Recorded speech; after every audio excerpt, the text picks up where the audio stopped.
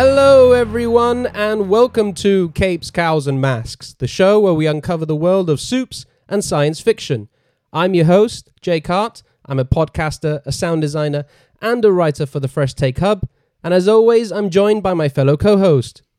Hi everyone, it's Tom Gapper here, podcaster, aspiring writer, and your resident comic book shogun. Here to get sexy with you today. Oh yeah.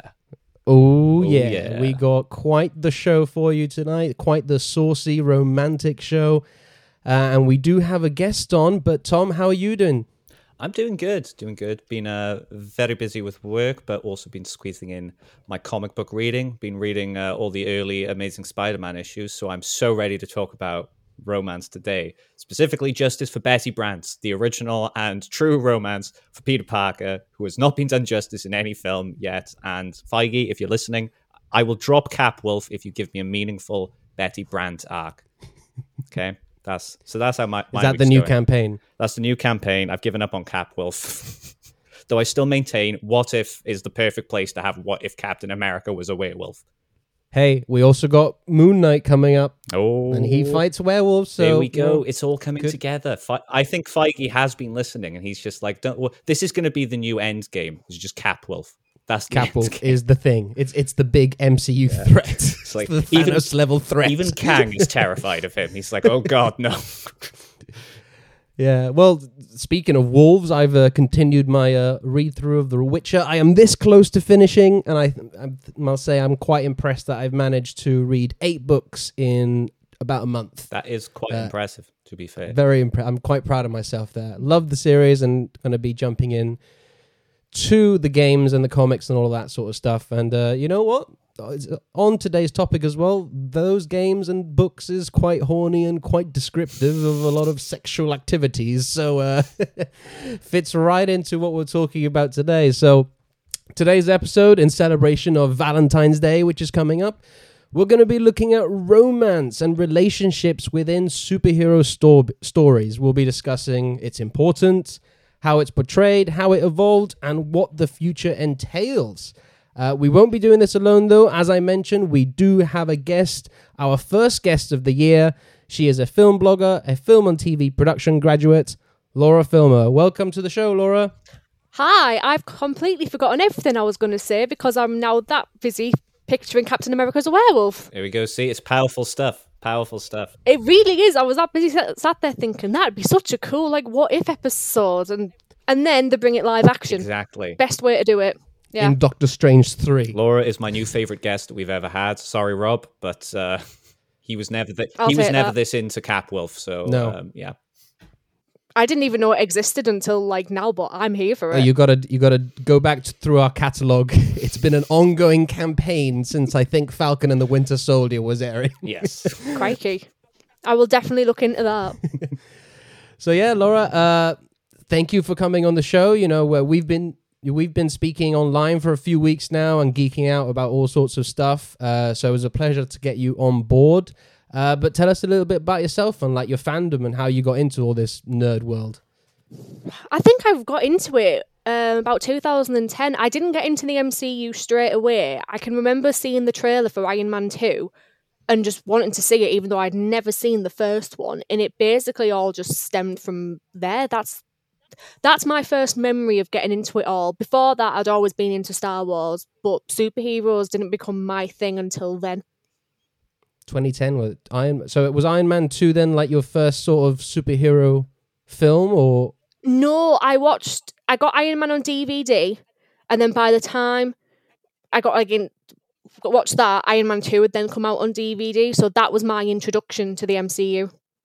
It's just incredible how the MCU now, I look at it kind of like Star Wars, that everybody has a different entry point now, because it's gone on long enough that everybody's like, oh, I watched it with Captain America, or I watched it with Iron Man. So that's awesome that you came in with that one. Did you just fall in love with the world then, or? I instantly fell in love with it, and then I remember from that point I knew Captain America was coming out the following year, and the minute I saw that film, I was just captivated. As much as I loved the Iron Man films, it was Captain America for me. That's been my favourite trilogy ever since. I mean, That's a fair point. I would say you're pretty on the money there. I think that was making the rounds as well on Twitter recently about who has the best MCU trilogy, and I was like, well, it's got to be Cap. Yeah, it was. I'm pretty sure Cap came out on top in that poll. Yeah. And then like Spidey came second. But yeah, Cap's always going to win on that one, mainly because of just the Winter Soldier and Civil War, just so fucking good. Those films are so good. Which we might briefly talk about as well in this film. This film? We're not making a film. We're doing a podcast. Making a film? Jake, why didn't you tell me? Oh, no, that's Rob's job. He's making the film. No, that's true. That's true. Who's playing me?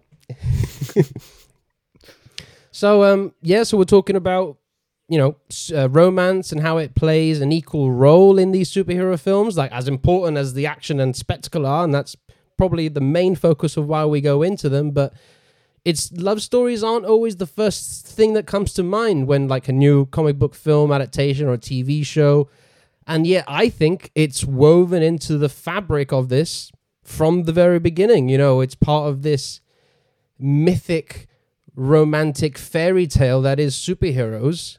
We just get different variations of them. And if you look back to all sorts of storytelling, and especially mythic and fantasy, there's always a sense, I think, of sweeping romance, and it plays a big part in a lot of these stories. But Laura, I'll start with you. Like, do you think romance is important for superhero stories? I was thinking about this today, and yes and no. I think it depends on the superhero in one way as well. I don't know, like it's a difficult one really, because in some superhero films it does work really, really well, and it's the female love interest isn't a plot device. And in other instances, it's just like, why did you bother having a female love interest when you did nothing with her? Like 50-50 in my eyes. So for you, it's more on how it's executed? Oh, definitely. If it's bad execution, then I just think, what was the point? So for me, I just think, what was the point at times with Christine Palmer in Doctor Strange? There's a few people who have similar comments, yeah. Yeah. What about yourself, Tom? Do you think it's all based on the execution, or do you think in the concepts it is important within these stories? I do think it comes down to execution. And like Laura said, I think it does vary on the superheroes. Now, when you got people like Superman, I think it is very important to have his Lois Lane there, to have that romance, because he is a character that needs to be grounded. I mean, he is a very humble kid anyway, brought up on a farm in Kansas. But like Lois Lane just like ties him to the earth like even more, makes him care about like the planet even more. And also within that, Lois Lane is like a very strong, powerful character in her own right, and quite often has her own stories going on separate from Superman. Obviously, with all the years of comic books, there have been some questionable moments in the whole Superman Lois Lane thing. But yeah, I do think it comes down to execution, and I think it will vary from hero to hero. Like, for example, The Question. I don't go into The Question comics wanting to see like, ooh, who's he going to be romancing this week? I don't actually care about romance in that particular setting. But then, as I said, with something like Spider-Man, yeah, I kind of want to see how Spider-Man like juggles a personal relationship whilst being Spider-Man, because struggle has always been a huge part of his character. So yeah, I think it's definitely a case by case thing, but I think it's definitely something that shouldn't be overlooked. And I think sometimes some movies maybe potentially, and some stories may be potentially damaged by their like reluctance to delve into romance. It's an interesting one, basically. Hence why we're having this talk today. No, yeah, it's definitely an interesting conversation, especially where superhero movies are now with how they portray romance and going forward. But personally, I think it is kind of important to superhero stories in the sense of like, these are such grand, epic films and stories, whether that be on TV or on the page or whatever, that there needs to be something, as you eloquently said, Tom, that brings us back down to reality, to a sort of human emotion, and something that we all have in common as humans is love. We all love either our families or our partners or whatever, or spouses, one night stands, all sorts of things that we do and emote, that I think it's something that yes, it can be on a case-by-case basis. Maybe the question is not the greatest character to delve into, like, romantic side. But I think in most cases, I think it's important to have that there because it shows an other side to the character that we otherwise wouldn't have seen. Because when you're in a intimate relationship or you're in love, there's a different side to you, I think, that comes out. And you're a different person when you're around the person that you love. We all have different faces for depending on who we're with or the environment we're in. And I think that's one that's deeply personal. That I think it's important to show in superheroes. And for me anyway, it's something I can relate to them in a way. But yeah, at the same time, it does depend on which characters you delve into that more or so. So like Spider-Man is a perfect example.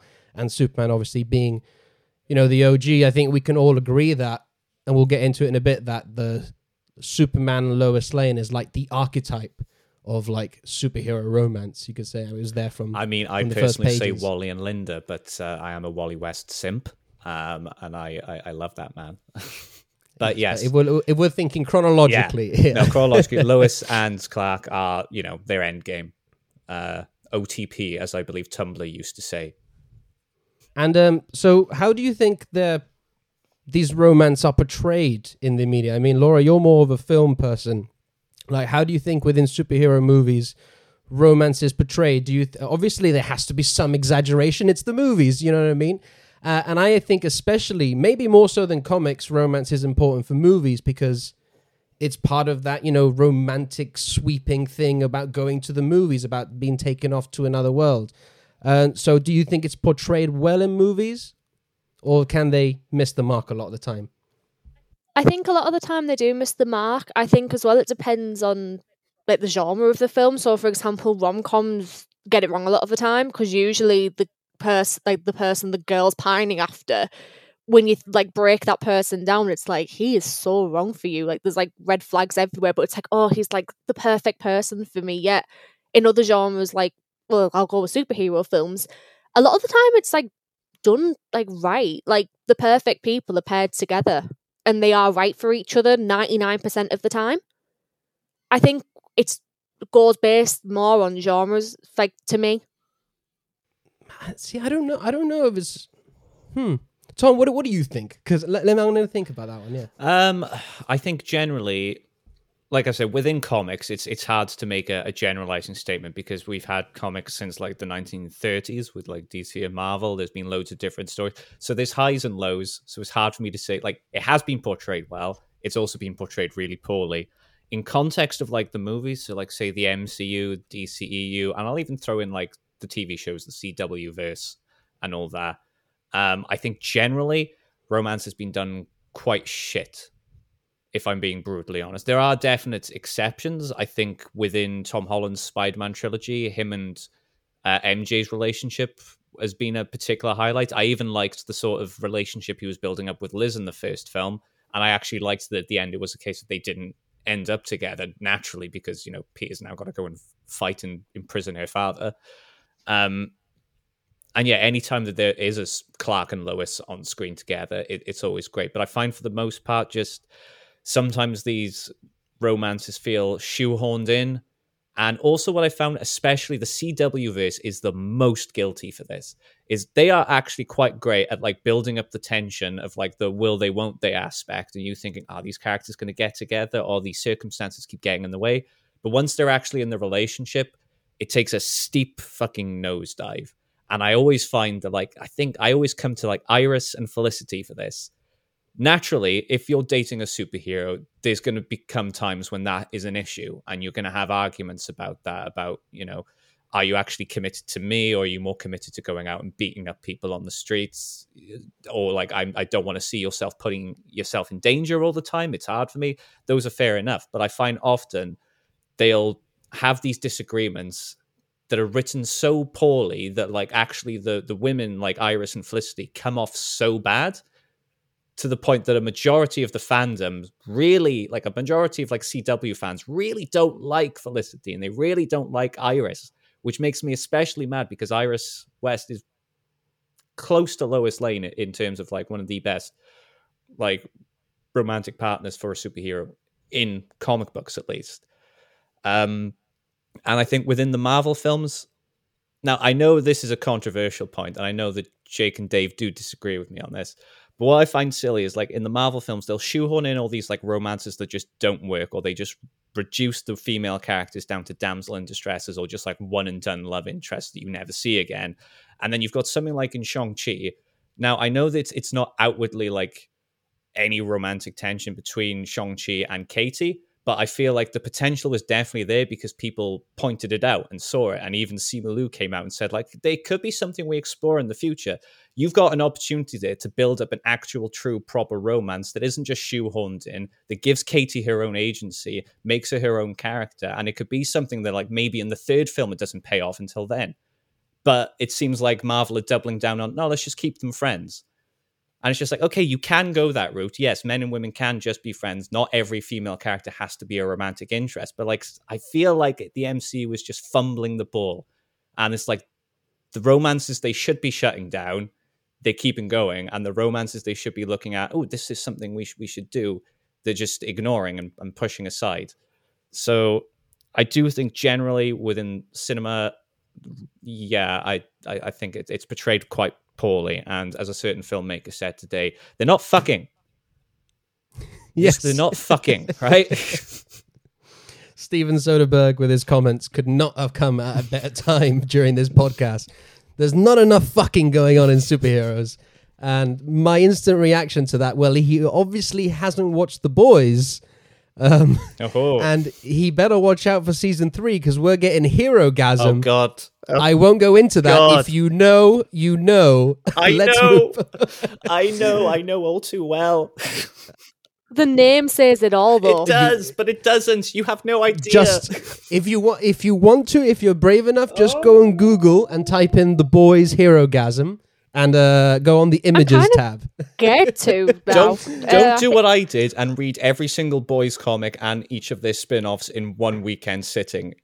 It'll ruin you. It's quite. I had to break it up in chunks because there was times I was like, "Whoa, okay, that's enough for today." I'm ruined. Man. I'm a broken person. I can't look at humanity the same way again.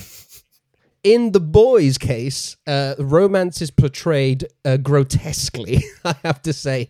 Except, but with Annie and Huey. And Huey, yeah, that's a great relationship. But in general, yeah, I agree with you guys that I think comics, there's just so much out there that it all depends on who's writing and what story they're doing, and it just fluctuates in how it's portrayed. I think generally, though, with comics now is a lot better at handling romances, I think, than they were in the past. That is because, and this is no fault to the creators, it's just the way the world was at the time. It was primarily men writing these comics, writing these stories, and sometimes their portrayal of the female characters was always in service of the male characters. Not all of them, Stan Lee, Steve Ditko, and Jack Kirby at Marvel created some wonderful female characters, but there was still some occasions where, you could see what was going on here. And again, that's no fault to them. I think by and large now it's handled a lot better because it's a lot more diverse, the comic book writers, a lot of more women involved. But with movies and TV shows, I still think, again, like the older stuff, when I think back to like the Richard Donner Superman films or like the early Batman films, it's more of a focus in those films, I think. And I think what lets them down these days is that if you're going to introduce a romance, I think commit to it. Do you know what I mean? Because it's, like I said, I think it's important for this character and the journey they're going on with this romantic connection, or even not romantic. It could be platonic, as we saw with Shang-Chi and Awkwafina's character, Katie. But at the same time, I think it's important to develop that wherever it goes. And I think the problem with the MCU in particular is that they just don't develop it. And it just becomes a thing, a plot device. In that case, I think it's handled not very well in modern thing. And I think the problem with it is that it's not the focus. You either give it the focus or you don't do it at all, in my opinion. And that's how I think it's portrayed. And it's getting better, I think, in times. So we have different approaches of handling romance. We already mentioned Superman. Like, it was like, I think from the first pages, like all the kids were obviously in love with his strength. He can leap bounds and, all this sorts of wonderful stuff. But again, it goes back to his relationship with Lois Lane, that it was that relationship that made him human, that brought him down to earth, that made him connect with us in a way. And then we go on to Richard Donner's Superman film, which is, I think, it's way more of a romance film than an action film. I think the central plot, the central themes of it is all focused on Clark's relationship with Lois Lane. Like, it's the believability between their romantic chemistry as well. That's all centered around the film. And, the whole thing at the end is because she died. So he had to go and turn back in time by spinning around the world and stuff. So it's incredibly powerful. And I think that's why it's the relationship within superheroes. And because it has a lot of the tropes of damsel in distress, but at the same time, Lois Lane is such a kick-ass character that she's only a damsel in distress because she herself puts herself in those dangerous situations. It's not like it just happens to her. She's in the wrong place at the wrong time, and here comes the hero to save her. She's a reporter. She puts herself in these situations, and then Superman obviously comes and saves her, and he's like, Lois, how many times have I told you? And he does the whole thing. So, Laura, what do you think of like this archetype for the relationship? Because you see this a lot in the superheroes. This is based off Superman and Lois's relationship, the damsel in distress. But it's never quite gone up to this level because I think of Lois's agency compared to all the other women we've seen come after her. I think I can imagine like Marvel have tried many times to do this like whole Lois Lane type female love interest, but I'll be honest, I haven't seen like the Richard Donner Superman film. Superman's never really been my thing. I know I'm going to get a lot of grief for it, but after recently watching Man of Steel, I did think Lois Lane is just another damsel in distress, but until you pointed out how, she's a journalist, she puts herself in those positions, it made me realise just how much of like a strong character she actually is. Like, she risks her life like in these moments, and Superman just happens to be there every time. But with a lot of Marvel's love interests, pretty much most of them are all just a generic damsel in distress. They're not like the strong like Lois Lane type characters, and I feel like Marvel have missed the mark many times to create a replica of Lois Lane without their copy paste basically. Mm-hmm. What do you think, Tom? Yeah, I mean, like you're not going to get any argument from me that like Lois and Clark are the, they're the archetype, they're the blueprint, as Twitter loves saying at the moment. And yeah, Richard Donner's Superman is. I actually think I would agree with you that it is probably primarily a love story, and I think it is done so well. And as you said, like Christopher Reeve and Margot Kidder just had insane chemistry, and it really felt like the Lois. And I like Clark Pink very much, Lois. Yes. And what I also do love is like we mentioned about like Lois putting herself in danger as a reporter. It's also worth mentioning that when she tried to get her first interview with Superman in the comics, she did so by jumping off a building so he would come and catch her. And like as soon as he catches her, she's just like, "So Superman, he's my recorder. So what's your deal? What's happening?" And he's just like, "What the fuck are you doing, woman?" So I love Lois, and like I think she's gotten better as a character as the years have gone by, as we're having like more diverse writers, more female writers, and just even more male writers who actually like at least somewhat know what they're doing when writing women. And she has so many just like awesome moments throughout the comics where it's just sometimes she is scarier than Superman. Like I mean, like she would happily put herself between Superman and like Doomsday. I'm pretty sure she did in the Death of Superman like animated film. She did. Yeah. So like that's the kind of woman she is. So she is up there. And I do kind of agree that Marvel, they've never quite made the Lois Lane type, especially in the films. I feel like they try and do that but fail. I feel like in the comics though, with Spider-Man, they found their own niche with sort of characters like Gwen Stacy and MJ. MJ especially is a great character because her whole characterization in the early days is not only that she wants to be an actress, but like even in her personal life, she's like constantly wearing a mask. She's never like who she actually is. She's always putting on some act, and it takes her relationship with Peter bring that out of her. And I think that throughout the years, MJ is another character that she's had so many strong moments, and I think she's had like a lot of agency. She's a very different character to Lois Lane, but I'd say that that's probably like the closest Marvel have come to creating a character that's like that iconic when it comes to like in terms of romance with their respective superheroes. Although clearly Joe Quesada didn't think so. I'm not going to get into that. I'm not going to get into that because I'll just get mad again at one more day and that fucking. I'm just no. Yeah, but okay, yeah, Batman and Lois Lane. What am I on about? Superman and Lois Lane. That's happened before, though. It has. Also, I'm just going to say this now. I'm really mad that the New 52 gave us Superman and Wonder Woman when really it should be Batman and Wonder Woman. I am Wonderbats. I am Wonderbats till I die. Wonderbat, Wonderbat is a second ship for me. I'm still team Batcat. You know what I mean? No, you know what? Catwoman has dealt with Bruce Wayne's shit long enough. It's time for her to go back into a sapphic relationship where she's going to be fucking happy. But Tom King did so much for me for that. I mean, well, on that, let's get into Batman then. So I think Batman, on the other hand, is a dick. Is a very... He handles relationships and romance very differently. Fuck Batman. Handle them as you would expect any single bachelor who is very traumatized with his life. I think with Batman, he has more of like a James Bond type of element to him where, with each film or even every story with Batman, you get a new... Like with James Bond, you get the new Bond girl, that's the thing.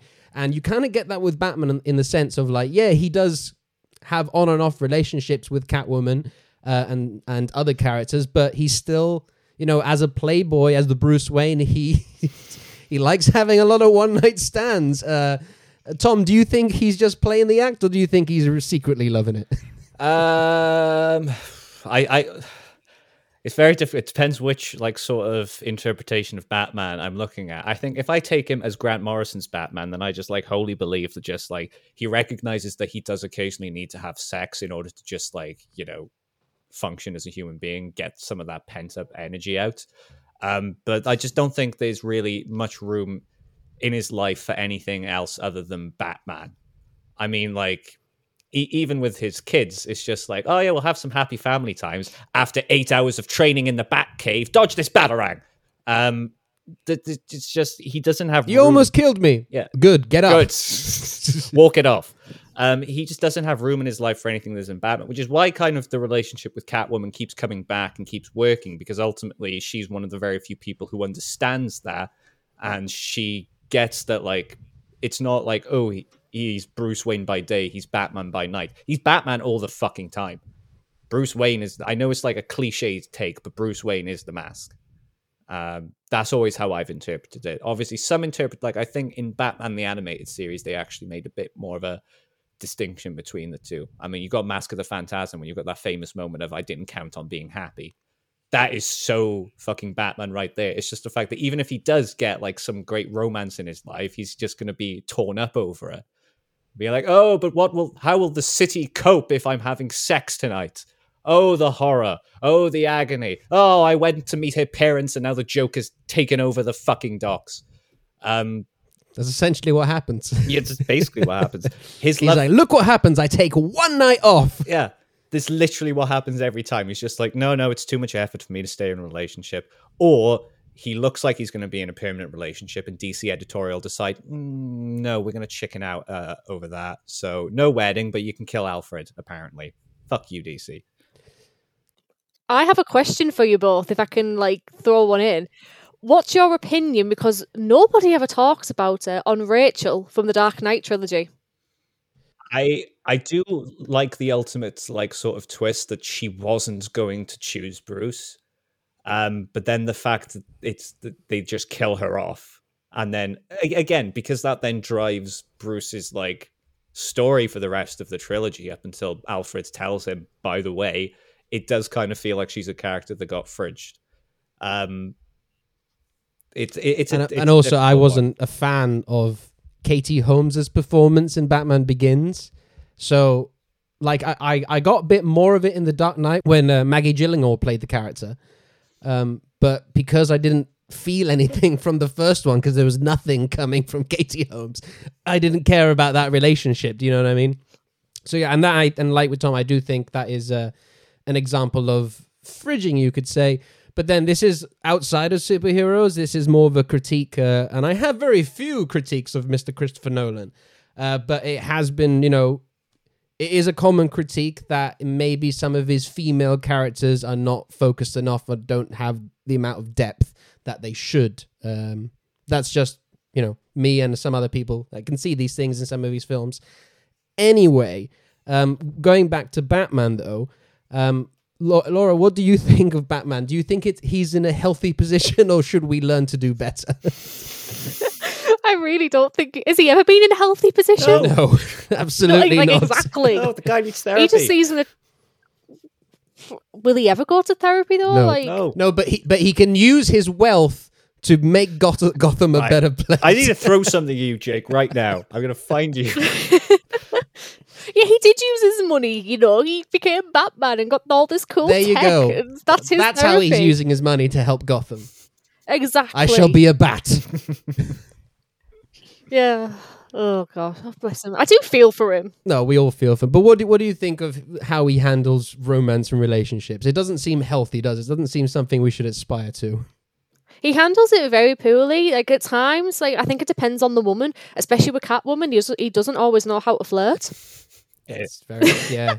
He's, I'm going to take you to prison. Oh, do me, Batman. What? Exactly. Handcuffs. Like when he's Batman, he comes across as a hell of a lot more nervous with the ladies than he is when he's, Bruce Wayne. Which you'd expect, yeah. You'd expect maybe the other way around, but... Yeah. I think it's... Catwoman does that to him, though. And I think out of all superhero relationships, Batman and Catwoman has always been my favorite because it's always been you're perfect for each other, but for reasons you just can't be together. Do you know what I mean? It's one of those on and off situations that you hope they should be together, but when they are together, shit goes down, it all falls apart, and you wonder why you even started in the first place. And then when they're apart, they come back together, and you're like, oh, but I love these two together. It's this thing where it's just on and off, and like they're perfect for each other, but they're also destructive for each other because neither of them can change. That's the problem, especially Bruce. He just can't change at all. He's so stubborn, so single-minded in his mission that he, like Tom said, anybody got time for that? He's, I can't have sex. I've got to stop Mr. Freeze from, freezing Gotham and stuff like that. Yeah. So, see, I didn't like Christian Bale's Batman and Anne Hathaway's Catwoman together. I didn't think that they worked or that there wasn't really any chemistry, but the second they cast Zoe Kravitz as Catwoman, I knew it was it's going to be absolutely perfect. Like her and Robert Pattinson, match made in heaven right there. I'm sorry, but that is oozing horniness coming out from those two. I genuinely, just watching the trailers and images, you're like, I can feel the sexual tension between every these two. time I watch the trailer and it's just like, oh, come on, vengeance. I'm like, right, I need a cold shower or 3. Whew. But Matt Reeves really just took a page out of Tim Burton's book when he did Batman and Catwoman and Batman Returns. Like, for me, that's after The Dark Knight, that's my favorite Batman film. And because I just think it's a horny gothic fantasy film. Because the sexual tension, the horniness is just dripping off these two. And some of the stuff they say, even with Penguin and all the stuff that he's saying with his little flipper, and it gets kind of creepy at times. But yeah, I just found that relationship to be, I don't know, there's just something primal about it, animalistic about that relationship. That's probably what makes it sell, to be honest. It does. And Michelle Pfeiffer as well, hearing her roar, I guess. I was literally just thinking then, could you imagine the MCU doing a horny film No, I can't. Batman? I can't imagine it. Literally, I'm oh my God, no. It'd be so cringy. It's why, honestly, I want them to bring the X-Men in as soon as possible because it'll fix that. Hell, I think they should just bring back the Inhumans because if they did the Inhumans right, that would be hella horny. Oh, they'll be so horny. That's cousin fucking horny. So I think that's a perfect segue into like Marvel then, because I think Marvel handles romance kind of differently to DC, at least with the two characters that we've spoken about. Yeah, they really get the incest right at Marvel.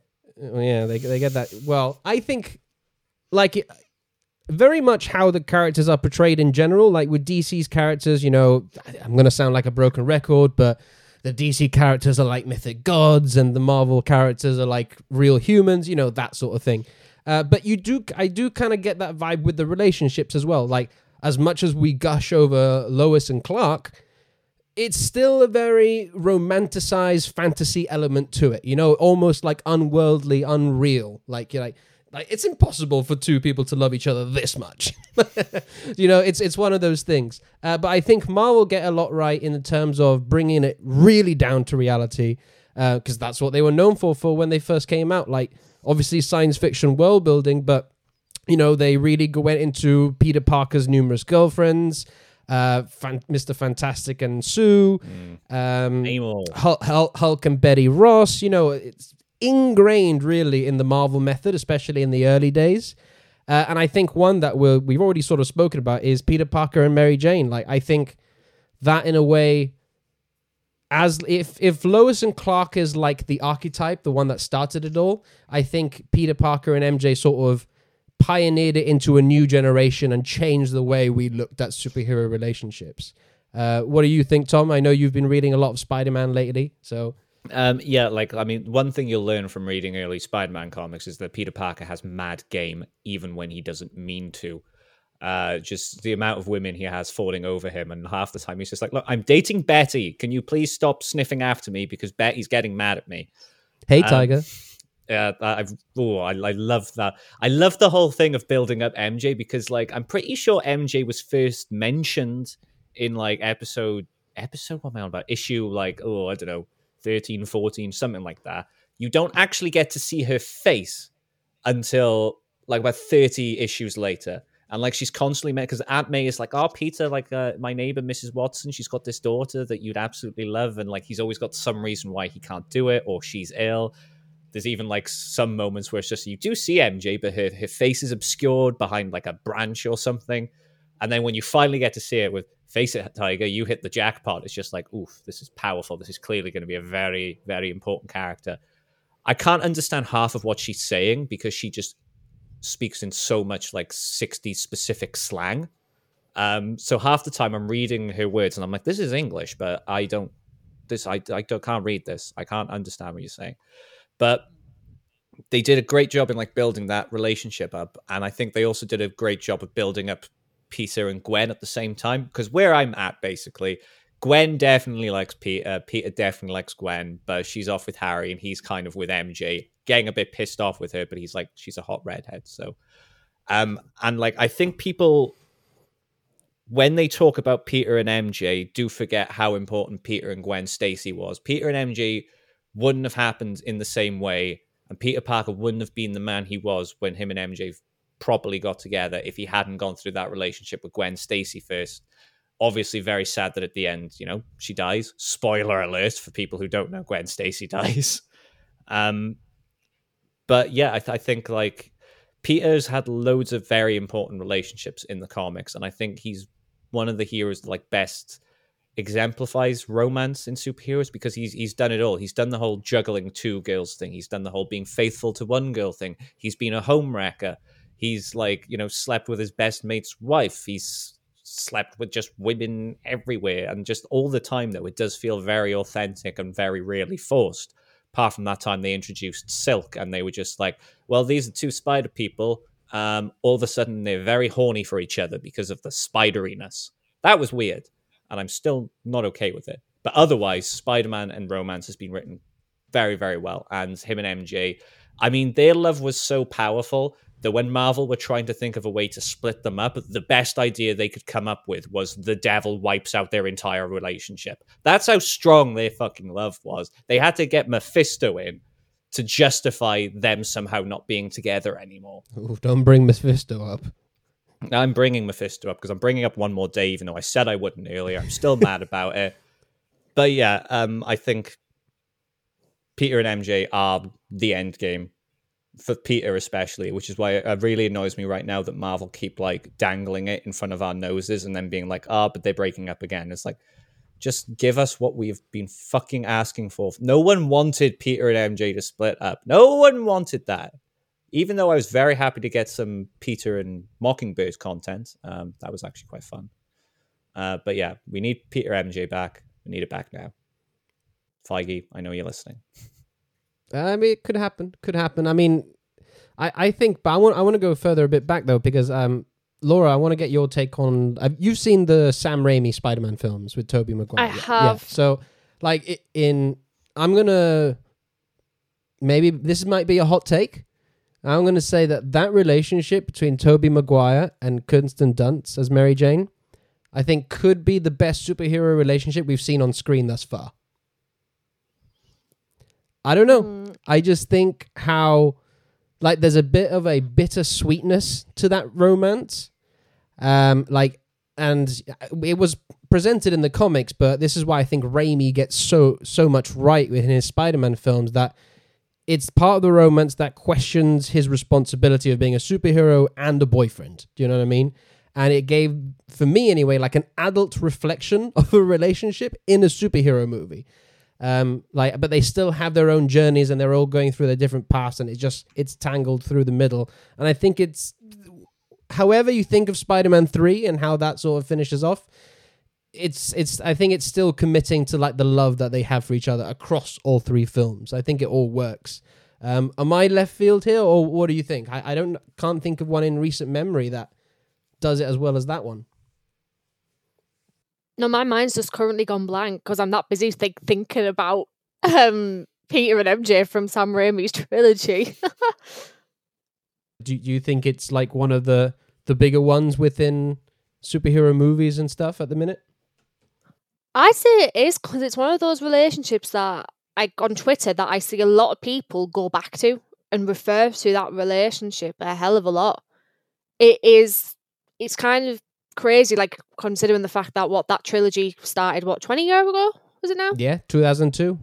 Yeah, and people still go back to it, even though there's like all these MCU films, there's all the DC universe. That relationship is still the strongest one out of all these other films. And I'll be honest, I do like their relationship.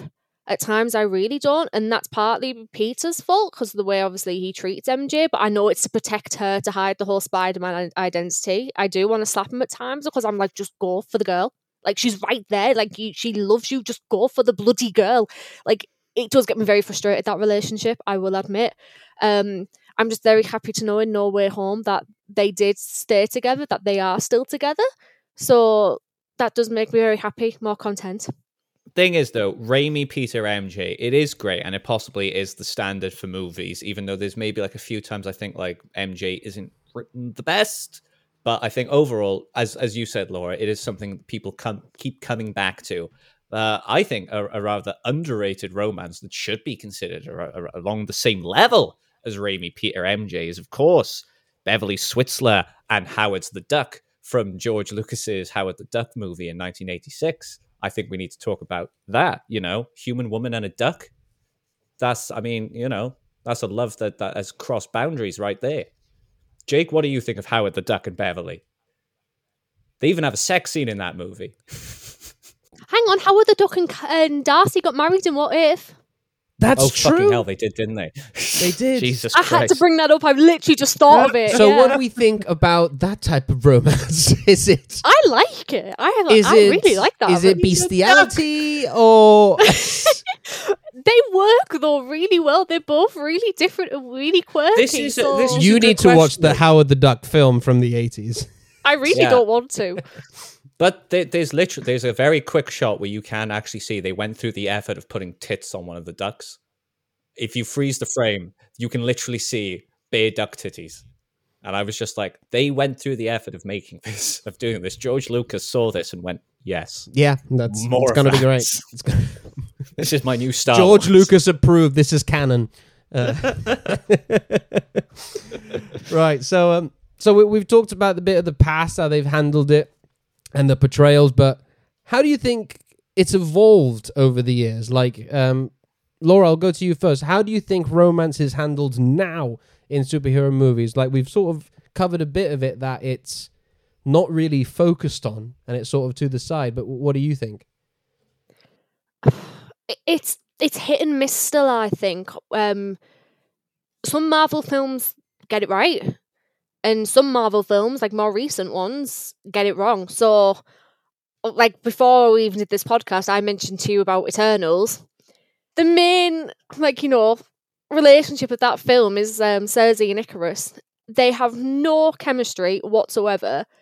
I thought that it was such a dull, boring couple. Like, they just didn't seem right for each other at all, and the whole thing between them just seems so cringy and off.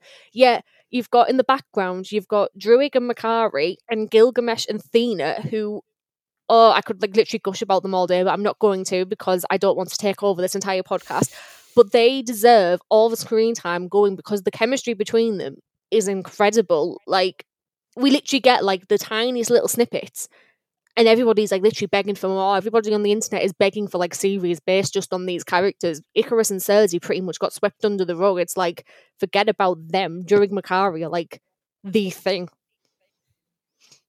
No, I mean, hell, Icarus had more sexual tension with Thena than he did with Cersei in that movie. Okay, that scene where he says about he didn't want to fight her and she says she's always wanted to, the sexual tension in that scene. Yeah. Yeah, it comes off pretty hard. More hard than it comes off with Cersei, I'll tell you that. Yeah, I think, like, now, like, I think it's a real struggle, I think. Like, the only one I think that has really gone all the way and done it really well is Steve and Peggy, you know, Cap and Captain Carter. I think it's, you know, from... I think she was a great character in First Avenger and how it was all handled there. And then how it... In the middle, it sort of gets a bit wonky with the Sharon stuff. It's a bit weird. No kidding, it's weird. Yeah, it is very strange. But I think they do wrap a lovely bow on it in Endgame, you know, with him going back and all of that sort of stuff. You don't like that? No, because everything that Cap's done has been for Bucky. So the Winter Soldier... In the end, he was fighting, like, you know, and wanted to help his best friend. Civil War all happened because of his best friend. And, you know, he gets him to Wakanda, gets him the help he needs. And then, you know, Infinity War happens, Bucky dusts. You know, it's the first person we see dust and Steve's reaction to it. Endgame happens, you know, they're reunited. And then he just buggers off, leaves him to go back with Peggy and leaves him in the real world on his own. I mean, we're going to get into... What sort of friend is that? We're going to get more into an endgame discussion here, but my take on it is that, yeah, he's done all that, and for once, he's going to be selfish because he deserves it. That's just my take on it. But I think that works quite well. You know, that I had a date is just so heartbreaking for me. But I think, by and large, like Tony and Pepper, you get moments of it, but I think they're too few and far between that there's not much growth, I think, there. Like, you all of a sudden hear, oh, we're getting married. You're like, oh, what? When did this happen? You're like, is she pregnant? Oh, maybe she's pregnant. He's like, you know, it's all these sorts of things. And then let's not talk about what happened with Jane Foster. Hopefully she gets redeemed in Taika's upcoming Love and Thunder. Very excited for that. But yeah, like the way that they sort of, in the first Thor film, they do make it like this Shakespearean whirlwind romance, you know, that sort of thing. But then she becomes a plot device in the second one and then just sidelines, you know. And I just think it's... Is there room for romance now in superheroes because these films are just so huge, you know, with the grand scale and all of it? I think, again, it depends on the superhero. Because Marvel have proved that you don't need a romantic love interest in a film. So, like, Captain Marvel, it was the friendship of Carol and Maria. Like, Shang-Chi, it was him and Katie. And it does work.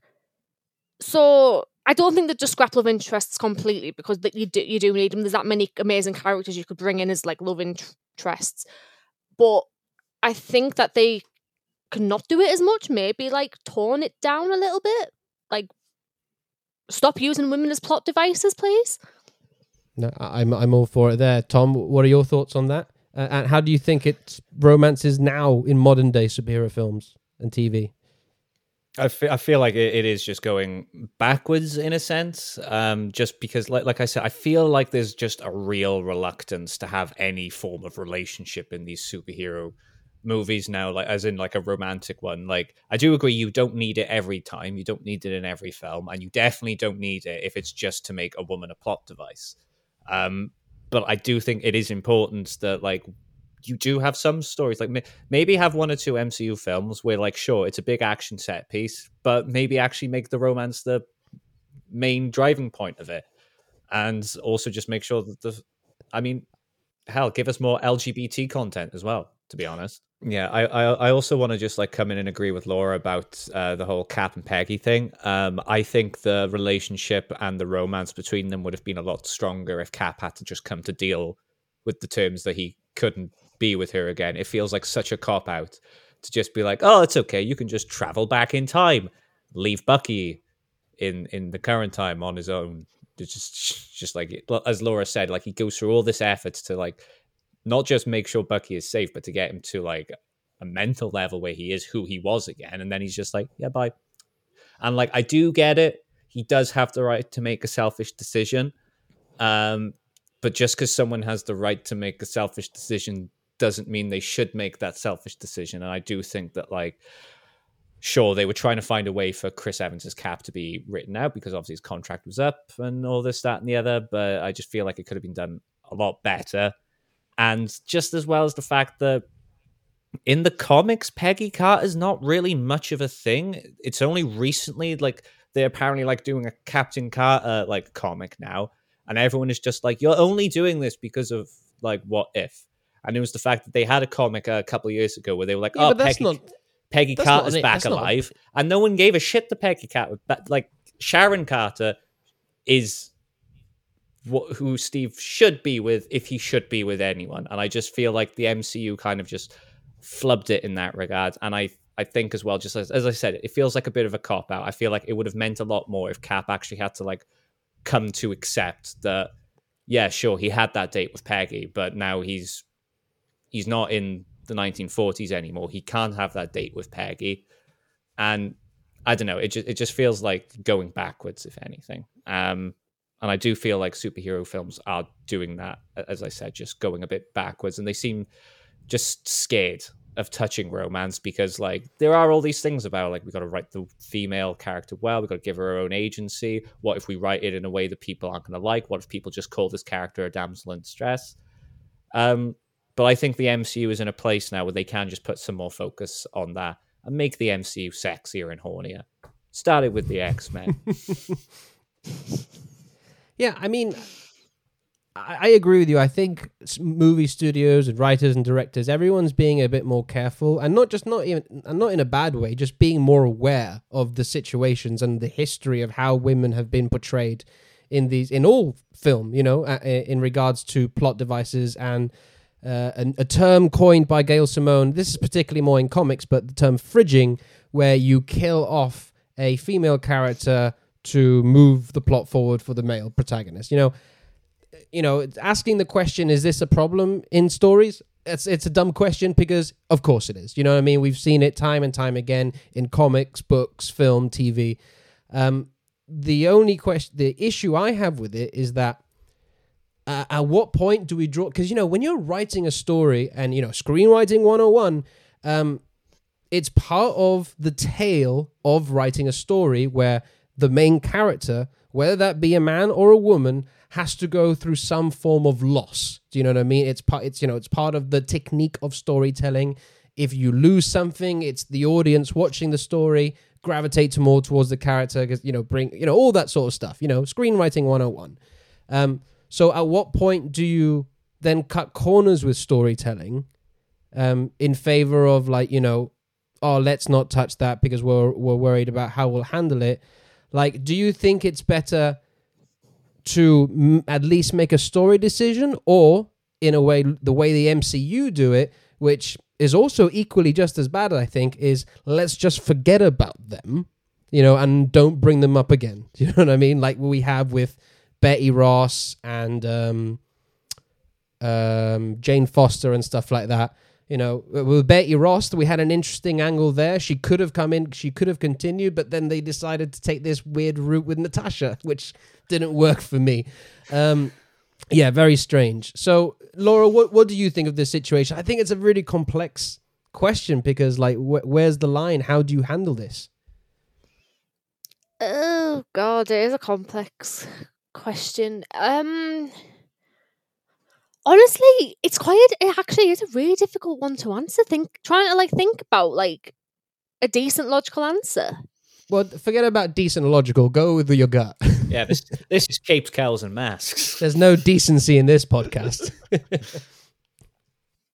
I think one thing that thinking about it that could help is if women were wrote by women, especially I off the top of my head, I can't really think of many Marvel films that have been written by a woman at all. I think apart from Chloe Zhao and was Black Widow. I'm gonna yes, and Yeah, Black I Widow think as it well. was, Yeah. Yeah, because all the women in Black Widow and Eternals were strong, dependent women, which we can all get behind, and that none of them were used as plot devices. They all had their own interesting backstory. They all had their own place in that film. Whereas, especially in the early MCU days, Phase 1, like you said, with Betty Ross, Jane Foster, originally they were just plot devices, and you can tell they are written by men. I think that's one of the biggest issues, and it could easily be resolved by hiring more female writers, or at least looking at how females actually write female characters. Don't just go for the typical male gaze view. God, I'm really going back to my dissertation here. I did my whole dissertation in regarding females in films and how they were portrayed. Especially, I can't remember the exact point I made because I did my dissertation over 3 years ago. I made a point how the way the Amazonians looks in Wonder Woman and in Justice League, their costumes, you could tell how one was done by a woman, one was done by a male because of how they looked and how sexualized they were, and that really bugs me, and it still bugs me to this day, the sexualization of women, because it's all done by a man. No offense to you two, by the way, I'm really slating. No. Many. I agree with you. Really. It's fair. It's deserved. It's fair. Yeah. We're aware of that, and I agree with you. I think another perfect example is Margot Robbie's Harley Quinn, where you saw how she was portrayed in Suicide Squad, the first one by David Ayer, to then that was how horrendous. and then we see her in a much better, superior film, in my opinion, Birds of Prey, which is written and directed by women. It's a total different take on the character and portrayal of the character.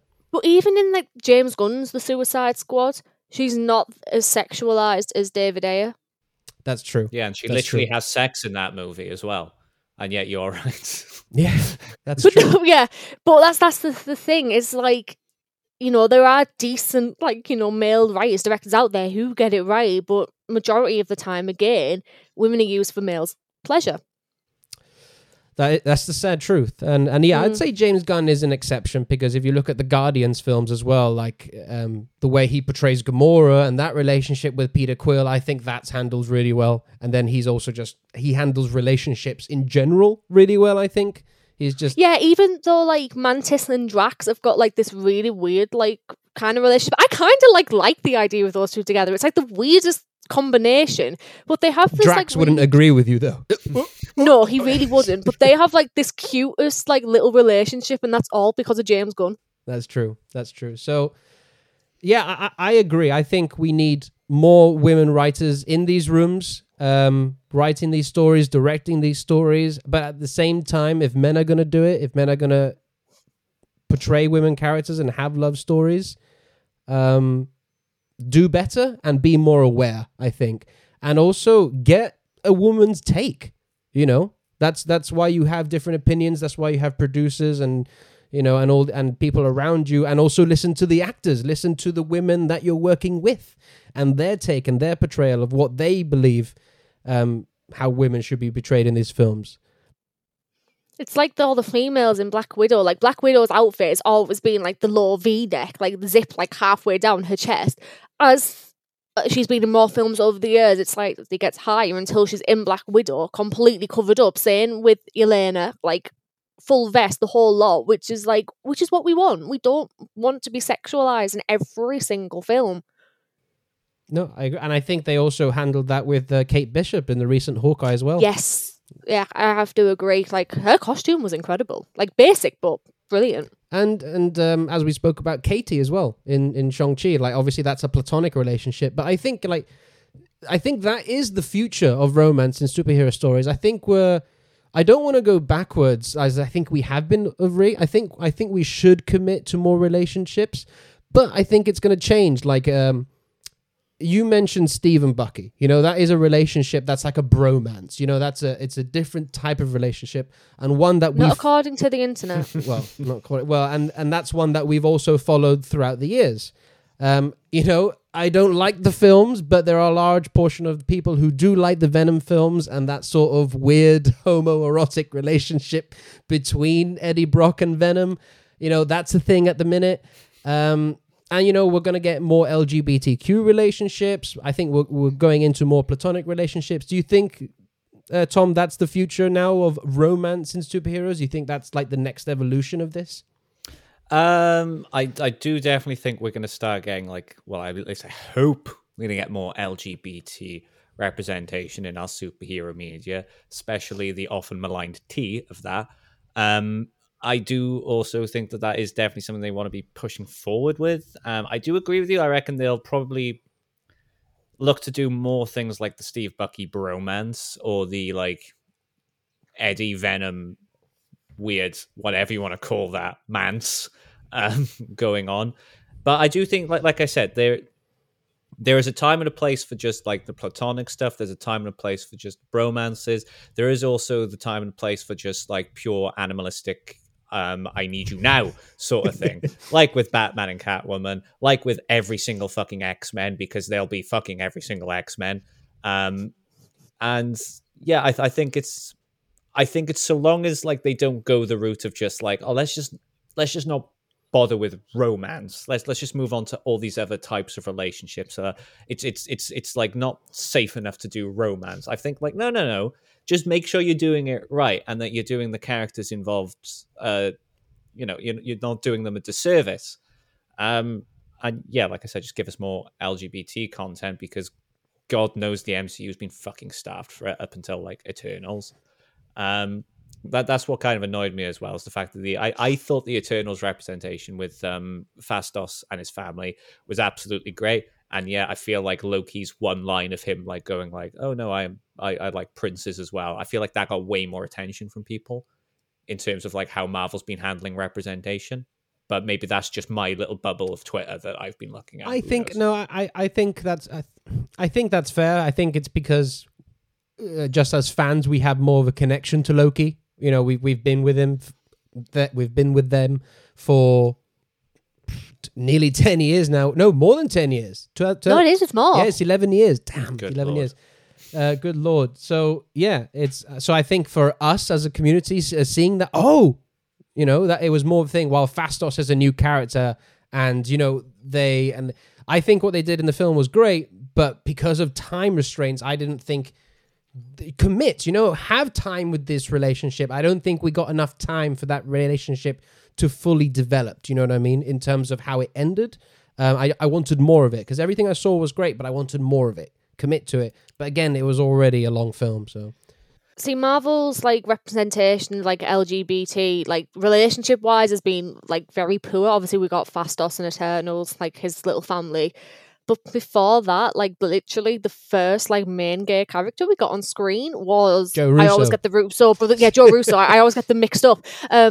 His character in the support group, like that was such a bad move for Marvel, honestly. Like, and then not even on camera, it was like confirmed by Tessa Thompson how Valkyrie is bisexual, and it's like, why couldn't we have had that on camera and seen that first? Everybody wants Valkyrie and Captain Marvel to be a thing. Though I have seen some crazy ships like in between my time on Tumblr from like 2012 through to like 2017. Yeah, that was a dark time for the internet. Yeah, no kidding. I've seen some very crazy ships. Like pretty much everybody shipped Loki with like every Yeah. single Avenger. And just right, But I know I've talked about incest on the show today, but I can't believe I have to talk about it again. Just the whole like the supernatural fandom and Sam and Dean Winchester. They're brothers. They are brothers. yeah, but everybody shipped Loki and Thor. I know they're adopted, but even still, it's like they're brothers. It's like who guys. is doing this? Who is shipping these people on the people? internet. Also, right, I can't believe I brought up the CW verse romance earlier. I forgot to even mention that Barry and Iris in that universe were like basically set up as like foster brother and sister. Like Barry ends up moving in with them at a very like after his mother dies and his father goes to prison at like 9 or 10. And I like thought that was weird. yeah, like It's weird. It's It's weird. It's essentially a You sister, just gotta bro. you gotta be I mean, careful with that. Ugh. What about Loki and Sylvie though? Same person. Yeah, but it's it's different timelines. We don't see. Here's the thing, because we don't actually know the true nature of Sylvie. Maybe she is actually literally Odin and Frigga's daughter, and obviously, did we get confirmation in season 1 of Loki that she's from Jotunheim originally? Any confirmation? No, I don't think we did. So but we don't actually know what form of variant she is. So like she could literally be an actual daughter. Maybe that was the thing that like the TVA were like, well, no, none of this because of the Jotunheim stuff. So he definitely has feelings for her and loves her. I don't think feels the same way about him. I genuinely think she kissed him at the end of Loki. Spoilers, by the way, just to basically get rid of him, basically, and send him back to the TVA. I feel like that the whole reason it happened. I feel like she does have like she definitely cares for him at least a little bit because of her Oh, yeah. reaction after he initially got pruned. But I think that just her head is just so messed up from years on the run fighting the TVA that just like much like Batman, regardless of how she feels, there's just no room in her life for that sort of thing. That's how I interpret it. She's a damaged character. Yeah, I could fix her. God, let's not do this. I could fix her, Jake. Says man who is worse. Not this again. Laura, what do you think of the future of romance in superhero stories then? Well, I tend to base a lot of mine off the MCU because it's like what I love the most. But like we have said, they did take a bit of a step backwards in like the romantic interests. Did take a step forward with Peter and MJ, and then the end of No Way Home happened. So basically, we're back to square one again. I think in regards to platonic relationships, though, they are going in the right direction by having more of them because there's been some really good friendships out of like the MCU films. But in regards to romance, I want more romance, but at the game time, I don't want more romance because they have a tendency to mess it up. I don't want to see Peter Parker, if he comes back, with another love interest. I want him to be with MJ, but I know they've probably set it up for Gwen Stacy to come in, which I know people are like. I think for. it'll be Felicia Hardy, Black Cat, more so likely. do I. Yeah, I reckon. College years. Yeah, college years is Felicia. I've got a good. A lot of people are pretty much begging for like Gwen Stacy and like to come in. We've done it. We've done that. It's happened. Oh no, I know, but MCU haven't. But not officially. I think with the Felicia Hardy, you can get a sort of Batman Catwoman sort of relationship going there with Spider-Man. You're sort of like, oh, you're a villain. Yeah, what you're do a villain, I do? but I kind of I dig it. But I dig it. It's kind of sexy. But I should arrest you. Yeah, I could go with that. Yeah, I feel like Andrew Garfield's Spider-Man would be better for a character like that compared to Tom Holland, though. Is that just because he's got much more sex appeal? It's Andrew Garfield. Sorry, Tom Holland, but he still looks about 12. Yeah. No offense to him. I think even Tom Holland would agree that, yeah. Yeah. I kind of expect to like find him outside a shop going just like, oh, can you buy me some alcohol for my friends tonight? They won't serve me. I'm Spider-Man and they won't serve me. Poor guy. But I think that's where we're going. We're going to a more focused on platonic relationships and hopefully, I'm with you, Tom, more LGBTQ plus relationships. And like you said, especially focused on the T within that and some more awareness revolving around that. Shout out to the Wachowski siblings for their ultimate love story, which is The Matrix. There, I said it, guys. Be haters. Right, so let's end this show then. I'm going to end this on a fun note. Laura, what's your favorite relationship within superheroes? Can be in anything. Like, what's the ultimate superhero power couple? It used to be Cap and Peggy until Endgame, but after seeing No Way Home, I think it has to be Peter and MJ. So that in just in general, or specifically Tom Holland and Zendaya? I think in general, because I rewatched all the Spider-Man films before seeing No Way Home, and I have to agree with you, Peter and MJ in general are Endgame. That's ultimate relationship goals right there. Tom, how about yourself? So I think for my pick for best comic book couple, it's got to be the ultimate endgame, which is Scott Summers and Emma Frost. Fuck you, Jean Grey. That's controversial. It is controversial. Very controversial. But I'm sorry, Scott and Emma are just they're perfect together, okay? And at the moment, I'm taking every crumb I can in this Krakoa era. Any panel they share together, I'm just like, I love them. I love them so much. Fair enough. I think for me, I already said it, but it's Batman and Catwoman from the many different iterations, like from Tim Burton and that one. It was one of my favorite films, and just that oozing horniness, as I said, coming off it. And then recently, Tom King brought Catwoman back in a big way, and that really focused on their relationship, and I love what he did there. And it looks like we're getting something similar with the Matt Reeves as the Batman. So we'll see what happens there. But that's my favorite relationship is them two. So Laura, I'll go to you. This is another fun one. Who do you ship? Who are two people who aren't together but should be together? That's two superheroes. I shipped Cap and Bucky figures. I really did, but that was more like in my teens. I still do to an extent, but I do see them more now as brothers. One of my big ships has to be Magneto and Professor X in the X-Men like prequels. Like, the chemistry is just off the charts. I love them. Oh, they want to fuck. They do. Oh god, yeah. It wouldn't surprise me if they did at some point. Well, they're both British. Oh, I think there's enough there between them that you're like, yeah, something's.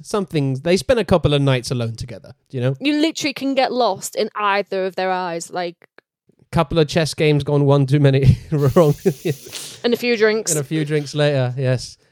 Tom, how about yourself? Is there a ship that you want to happen? I'm trying to think of like one other than Wonderbats, because obviously I do want Wonderbats to happen, because I mean, it's happened before though. Yeah, but I feel like they should. But it's never like stuck. It's never stuck. And also, like, it really pissed me off in the Tom King run, where basically he touched on why Batman and Wonder Woman would be perfect together, but it was in the context of Batman being like, "Oh, but I want to be with Catwoman," and I'm just like, "No, you've just given me what I've wanted, and then torn it from my hands, just so cruelly." That's what Tom King does. Ugh!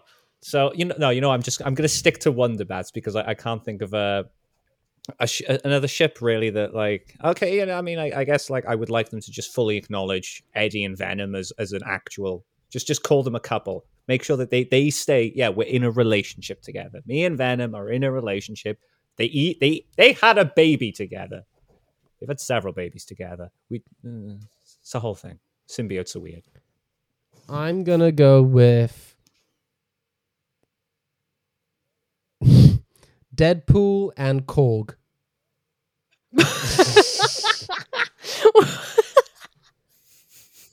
sorry, I did not expect that I at heard all. Deadpool and I was just like, and Colossus, and then he just went, no, Korg. I was expecting like Deadpool and Wolverine or something, not that. Yeah. And Colossus. Wow. Oh, good lord. His healing factor's going to be at work with that. The thing is, though, I'll ship Deadpool with anyone, I guess, because it's just kind of funny shipping him. He is just... He would literally go with anybody, though. How would the Duck even? I mean... That's the thing, Deadpool would. He would. is pansexual, I think. Like, he's officially pansexual. Yeah. Exactly. So he'll fuck anything. Yeah. Even the Duck. Even the Duck. Good lord. So, yeah, that'll be kind of fun. Deadpool's a bottom. Come on. The squeeze Duck this would out. fuck him. This is going to be how I advertise the episode on Twitter. Do you want to know if Deadpool's a top or a bottom? Find out on this week's Kid Carlton Maps. At best, he's a power bottom. Just At best. At best. Absolute best. Yeah. Wow, this is getting out of hand. This really is. This is your fault, Jake. We'll slide on past that then. So that's the end of the show then. This has been quite a funny show that we went into a lot of deep stuff, but also some funny stuff about sex and horniness. And yeah, we covered it all, top to bottom. Top to bottom. We'll find the big questions being asked here on Capes, Cows and Masks. So, Laura, I have to thank you for coming on board. It's been fun discussing this all with you. Thank you for having me. No problem at all. As we always do, we ask you if you could give to the listeners your plugs, like where are you online, what are you getting up to? Well, I'm both on Letterboxd and Twitter. You will find me at The Filmer Review. At the moment, I'm in the middle of literally just watching like films constantly. I've watched 37 films this year. Ooh. Yes, I finished Dune last night, so that was number 37. I haven't logged it on my Twitter yet. 37 films Damn. already. Mm-hmm. I'm pretty much nearly on one a day, nearly.